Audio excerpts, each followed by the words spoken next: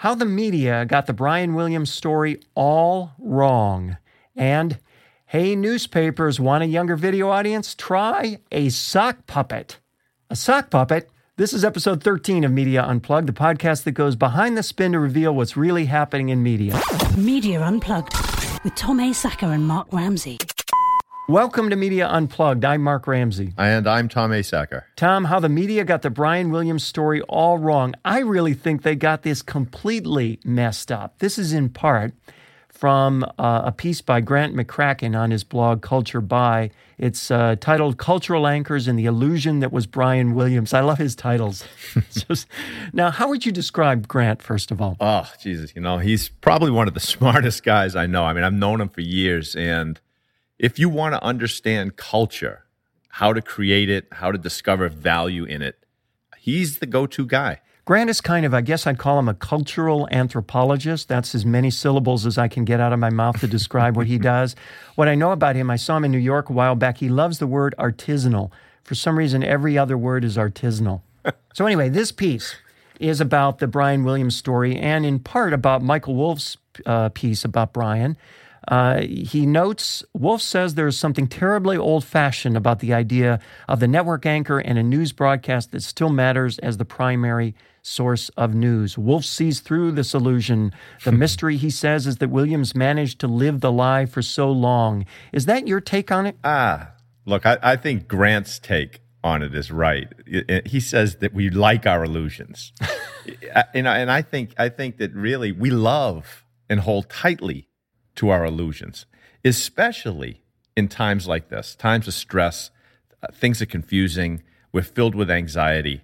So what do we do when that happens? And you know, psychologists, sociologists, they study this and they tell us that we find comfort during these times in our habits.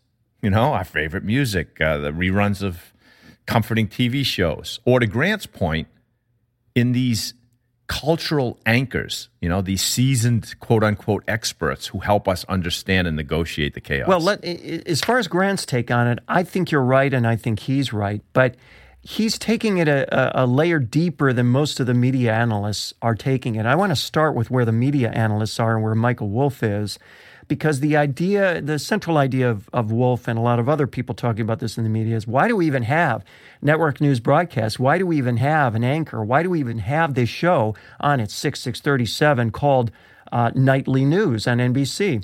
And in my opinion, this is the media thinking it understands itself and it really doesn't. If you go back 20 years ago and ask the question, why do people go to the evening news on the network? There was an answer, right? And the answer was, I need an update from my morning newspaper, right? That's right. Now, today, millions of people are still going to the nightly newscast, but why? I think the media analysts are assuming the answer to that question is the same answer it was 20 years ago and saying, well, there's no reason for this show to be here. My point is, I think people know exactly why they're going to that show. They're going to that show for infotainment. They're going to that show for, as you say, habit. They're going to that show because today a news broadcast is not a news show. It's simply a topical TV show hosted by a TV star. So the idea that, you know, it's network news and they're old-fashioned, that's only if you're seeing the program through a 20-year-old lens. Today's viewers, I think, know exactly why they watch, and they're way ahead of the media pundits. What's your take? No, you're right. Look, I liked Grant's terminology, this cultural anchor. I mean, in essence, what he's saying and why we go to these particular places, shows, is that they are our tribal curators. Right? Mm-hmm. I mean, these are our media shaman. These are the ones with the magical knowledge that are going to comfort us, that are going to accumulate all of, like you said, not just entertainment, but information, you know, breaking news. It's all right there. Here's what's important. Don't worry about the fact that you didn't have all day to spend on Twitter and LinkedIn and all that. We found it all for you. Sit down, relax, spend a half hour, Let us take you through it. But see, I think my point's even beyond that. My point's saying even for those of you who do spend all day knowing exactly what's going on, this is still a comfortable infotainment show that you can enjoy. Why? Because it's a TV show and it's hosted by a TV star. Recently there's been a lot of hullabaloo over the ratings declines on the show since Brian was ripped off the show. And people are concluding, well, see what happens when NBC loses trust? My point is no. NBC's losing ratings on NBC Nightly News because you just removed the star of the show. That's right. When you take Jerry off Seinfeld, you've taken the main reason I watched the show away. That's why the ratings are down by double digits, not because people have lost faith in Brian Williams. And further, I would argue you bring back Brian Williams tomorrow, you're going to watch those ratings rebound overnight. Yeah, I think you're right. Listen, I think Michael Wolff he's got this a little bit mixed up in his own mind about what an anchor or a newsman ever was as a media personality. I mean, Grant cites Wolff in the Hollywood Reporter saying that Brian Williams is a quote, made-up figure, America's most prominent newsman who has never reported the news. Now, think about that today with regard to the media and social media, everything. Who the hell's not a made-up figure today? The tens of thousands of social media experts who've never grown a business, right? I mean, all of the best-selling business authors who've never actually owned or operated a business. Right? Listen, it was a few years ago when San Diego had the huge fires. I live in San Diego, and not far from where my office is, a whole neighborhood burned to the ground. And they airdropped Brian in from the sky, and there he was standing in the middle of a burned-out shell of a house in Rancho Bernardo. And he was in a shirt that looked like it had. It was such a perfectly pressed shirt. It looked like it had pressed itself. He looked like $1 million standing there amidst rubble. So that's very much to your point. Now, one thing that Grant does say that I do not agree with. He said, the problem is that we need to head into the cultural laboratory and figure out who will fill this role. Not Williams, that much is clear. We don't want grand, sententious self-aggrandizing. That was then. And I'm thinking, what? That's all we want is grand, sententious self-aggrandizing. What is Kanye West but grand, sententious self-aggrandizing? What is Bill O'Reilly, the man who made the term bloviating famous? No, you're but right. Grand, sententious I think he's really off base there. Yeah, look, if they ever did, a sequel to The Wizard of Oz, you would have seen all the people in Oz miserable as hell that the wizard wasn't still there. They want him to take that balloon and come back. That's absolutely true. All right, you're listening to Media Unplugged with Tom Asacker and Mark Ramsey. Topic 2, hey, newspapers, want a younger video audience? Try a sock puppet. Now, this one came out of left field, and as you know, I just fell in love with this little story. This is from Net News Check, and the title is Want a Younger Newspaper Audience? Don't Play It Straight. This is about an online video platform called Four Corners TV, produced by a newspaper, I guess what originally would be called a newspaper company. And the Four Corners, I had to look this up, refer to Durango, Farmington, Aztec, and Cortez, which evidently frame the corners of Colorado and New Mexico. Is that for amazing trivia? Isn't that awesome? That's awesome. So Four Corners TV is what the platform is called. It's built a growing audience of 25 to 45-year-olds, but constant experimentation in its year-long existence has shown that younger viewers don't want straight news from their online videos, even if it's irreverent. What its Southwestern audience does like is content on pot, extreme sports, and local comedy, and the site is taking another crack at news, this time with a sock puppet. It's by Doug Bennett, someone who writes often for Net News Check. And here's some of what it says. Four Corners TV, an online network sprung from the understanding that our newspapers did not attract a younger demographic. Ta-da! Our goal was to attract and retain a younger audience through new formats and content choices. Over half of weekly viewers are 25 to 45. They have an average of 3,000 videos viewed each week, which in that area I presume is a lot, 12,000 views a month and growing. For example, one of the areas, Farmington, specific episodes from Farmington hosted by a local talent, including a Navajo comedy team. The FourCornersTV.com mission is delivering stories with an irreverent tone. It led them to push the boundaries with topics like cannabis, covering everything from dispensaries to edibles and more. again, they saw a jump in interest. We went more extreme with our adventure sports coverage, showing mountain climbing, night biking, and ice climbing, to name a few. That resulted in an all-time high. During this period of testing, we confirmed that straight news, even with an irreverent tone, was the least watched programming. But we're not ready to give up on news altogether, so we're looking to models like The Simpsons to take a cynical, more off-kilter and character-driven approach to the news to appeal to this important age group. With in mind, we're introducing Phil Handy, a very talented sock puppet, we hope so, to anchor our news desk. He'll focus on slightly off-color stories using a humorous delivery, no kidding, while keeping a straight face, as it were. What's your take on this? I know people out there saying, what the hell is going on with our culture, right? But they're doing what every media brand should be doing, and that's trying to figure out what the new balance is between journalism and the business of media, right? Between information and entertainment. Because, listen, we are all in a ferocious competition for people's attention. And the pressures on costs and profits are increasing daily. So how should news journalism be created and distributed in today's environment? What are the new models based on changing technologies, demographics, economics? Here's the thing. You can't think it out.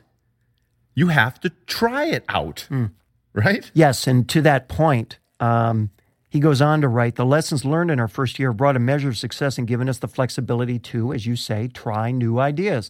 Along the way, we realized that additional staffing was necessary to pull off the kind of programming that has worked, so we've added another editor and show producer. Fortunately, our focus on entertainment over news has created a higher acceptance rate among advertisers, helping us to absorb the cost. So there are a couple things I take from this. First of all, it's a recognition, as you say, that they're leveraging what I would call, I guess, their competitive advantage, which is not to be the news source for the four corners, but rather to efficiently, effectively, and maybe universally connect consumers with their clients, the advertisers, right? Better than any other platform can at the scale they can do it, with the local focus they can do it. So in a sense, it's not news at all. It's not journalism at all. It makes no pretense even to be news or journalism. What it is information, or again, relating to the Brian Williams thing, infotainment. I know everybody hates that term. Right. I hate that term. That connects audiences with advertisers. That's one thing. The other thing it occurs to me about this is there's a recognition that you need to test and invest for results. That's key, right? I mean, it's, ready, fire, aim. Mark, how did today's 20-somethings, I've got two of them, learn their ABCs? Sesame Street. Yeah, exactly, right? It's an experimental television format. What did they use? Entertainment, celebrities. Right. Cultural references, humor, whatever worked. Gladwell said that Sesame Street was built around a single, get ready, breakthrough insight that if you can hold the attention of children, you can educate them. Guess what?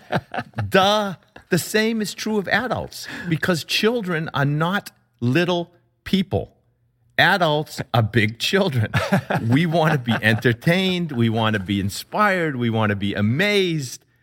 That's what it's all about. When they asked Americans back in 2007, there was a poll done by the Pew Research Center for the People in the Press to name the journalists they most admired.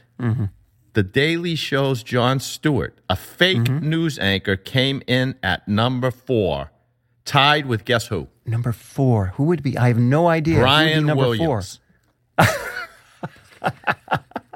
Okay? And Brian you know what? Williams and Tom Brokaw and Dan Rather and Anderson Cooper, they all tied with a fake news anchor. That's so interesting. Around that same time, I remember doing a research project for some folks in public radio. And the question was, who are the people, the voices, the names in public radio you trust the most? And we had a bunch of names in there. And the number one name was the guy who's not on public radio, which again is Jon Stewart. There you go. And it's interesting, too, that, Stewart, as you know, who, of course, just announced he was stepping down from his show at the end of, the year, I guess. he has always been very vocal about the idea that his is a, quote, fake news show. But here's the thing. It may be a fake news show, but it's a real infotainment show. And where the line is between those things, I think, is illusory, because I don't think there is a line for younger audiences anymore. And the fact that older folks see a line or want to see a line with Brian Williams in the NBC Nightly News, or even Jon Stewart in their puzzlement over what to make of The Daily Show, I think that's the fiction. Yeah, listen, when it comes to the news and information and the media, if a tree falls in the woods and there's no one there to hear it, it makes no noise at all. Right. Attention has to come first. Every conversation I have, every interview I do, it always comes back to the A word, Tom. It's just utterly, utterly striking. Yesterday, I had a conversation with Robert McKee. Do you know who he is? Yes, I do. So he wrote Story. Robert McKee, the author of the infamous Guide to All Story Writing right. and Screenwriting, wrote the book Story. And it's funny, I said, what makes a great story? And he started the answer by saying, you have to begin by capturing the attention of an audience. That's it. It all starts there.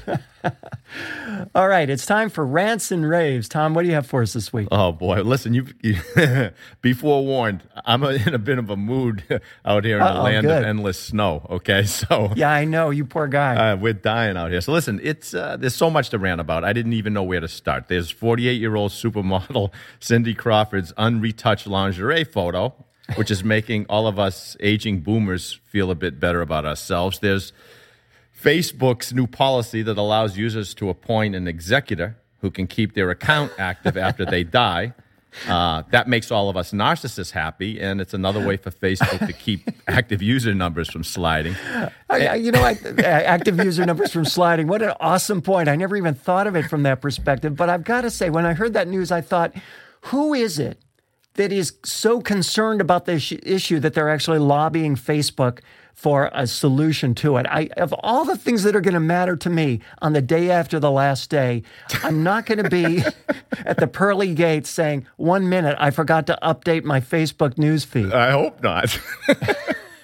And then there was one other one I wanted to jump on. I hope I'm not stealing yours, but when I read that the Associated Press had been publishing corporate earnings reports written entirely by robots.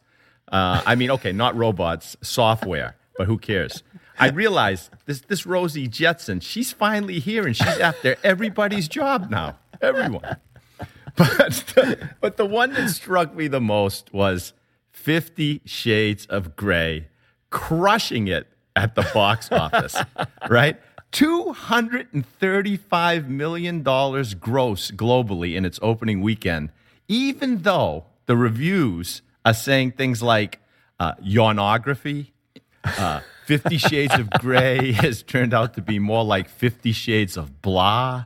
And who would have imagined that a movie about sex could be so boring? Oh, it's so cruel. Right? I mean, so it goes to show you what a massive book bestseller can do for the opening of a movie, especially an explicit, ultra soft-core S&M fantasy released during Valentine's Day weekend. I don't know about you, but when I heard that Dakota Johnson was the daughter of Melanie Griffith and Don Johnson, I can't look at her without seeing Don Johnson. And I'm not interested in that kind of Don Johnson movie, if you know what I mean. I do. Hey, listen, there is something I should add to that, and that is, on a side note, the movie reviews that you just heard, and it's pretty universal. I mean, it was a stinker. It should kind of be a warning to all of the meeting planners that are listening into our show. Yes, a famous author will probably put plenty of asses in seats for your next event, but a popular book does not necessarily translate to an engaging or insightful speech. So be very careful of marketing hype fest, which may ultimately end in disappointment. By the way, I think marketinghypefest.com is available, and there should be a conference of that name sometime soon. So we should. All right, I've got another rant, of course, because I'm Mr. Rant, I guess you could call me. This one, I'm a viewer of HLN. Yes, I'm the one. And HLN, as we all know, the network formerly known as Headline News, back when there were headlines on news, is now the network that brings you a little bit of Dr. Drew, a little bit of Nancy Grace, and a whole lot of Forensic Files. Well, they just debuted something which, the world has been asking for, a new show called News and a Movie. Because let's face it, Tom, it's hard to find a movie on television or online nowadays. So, news and a movie. Yes, you don't even understand. I don't even understand what that means. The construction, right? It is basically a movie which is extended to make room for talking heads to talk about the movie and its social context and so on. Here, I'll read you the description. From CNN Detail, each News and a Movie presentation features a dedicated celebrity media panel primed to explore issues sparked by the film, its place in pop culture, and the current creative and critical climate of Hollywood. The show will also take a look at news stories that would have been trending at the time of the film's release. What? So there they are, and they've got 1989's Glory, starring Denzel Washington, Matthew Broderick, and others. That's a great movie. And the celebrity panel includes folks like CNN legal analyst Sunny Hostin, who I just can't get enough of. Actress Holly Robinson Peete, who I couldn't get enough of when she was in, what was the show? 21 Jump Street, that's right. And YouTube's Glozell, whose real name is I Really Couldn't Frankly Care Less. That's the one who asked President Obama about his first wife, by the way. What? Wait a minute. You didn't hear about that? So you watch Glory, and then at the end of the movie, no, not at the end. All throughout, these guys are popping in. That's with like people sitting in your room talking to you while you're watching a movie. Who the hell wants to do that? So the network, once known for its news updates and coverage of lurid trials, has been in a makeover phase of sorts for the last year or so, and the launch of News in a Movie is meant to emphasize some of HLN's new themes, namely its efforts to curate trends taking place on social media, as well as present programming that links viewers to Twitter, Facebook, and the rest. There was a lot of brainstorming over how to get movies on the network, said the senior vice president of programming in an interview. We have to be more than just getting a movie on for the sake of putting a movie on, because nobody's interested in that. So anyway, in case you're wondering, by the way, I had to see what the ratings were for this train wreck of a program. And when you look at the ratings for the debut night, of course, the debut night, the biggest night for the show. If you go from 6 p.m. on, where Forensic Files on HLN gets 12,000, 124,000 in their wildest dreams. No, actually it is 124,000 at 6 p.m., 136,000 at 7 p.m., 123,000 for Nancy Grace at 8 p.m., 56,000 for News and a Movie at 9. So they cut Nancy Grace's audience in half. Jesus. Which I've wanted to do to Nancy Grace's audience for years. Oh, man. And it doesn't get much better. So that train wreck is my rant for the week. News in a Movie on HLN, the feature that no one's asking for. And I would have loved to hear what Robert McKee would have had to say about taking people out of the suspension of disbelief while they're watching a film and talking about it and then putting it back on and then stopping again and taking you out of it again. I mean, that would have blown his mind, I'm sure. Well, 64,000 people have the answer to that question, and good luck finding them. That's Media Unplugged for this week. Please remember to subscribe to us at iTunes or on Stitcher, and while you're there, please rate the show. It helps other folks discover us. You can also catch us at SoundCloud, Podcast One, and now, drumroll, on Radio Inc. and Media Biz Bloggers. We're very excited to be there. Right. We're growing like weeds, Tom. That's it. You can follow Tom on Twitter at Tom Asacker and Mark at Mark Ramsey Media. Send us your questions and comments using hashtag Media Unplugged. If there's a media topic you want us to cover, tweet us, because otherwise this is what you're going to get. Yeah, exactly. You can read the show notes and share the show at our website, MediaUnplugged.net. Special thanks to the producer of Media Unplugged, Jeff Schmidt. Exciting audio for media. You can find him at jeff-schmidt.com. For the fantabulous Tom Asacker, I'm Mark Ramsey. Thank you for listening.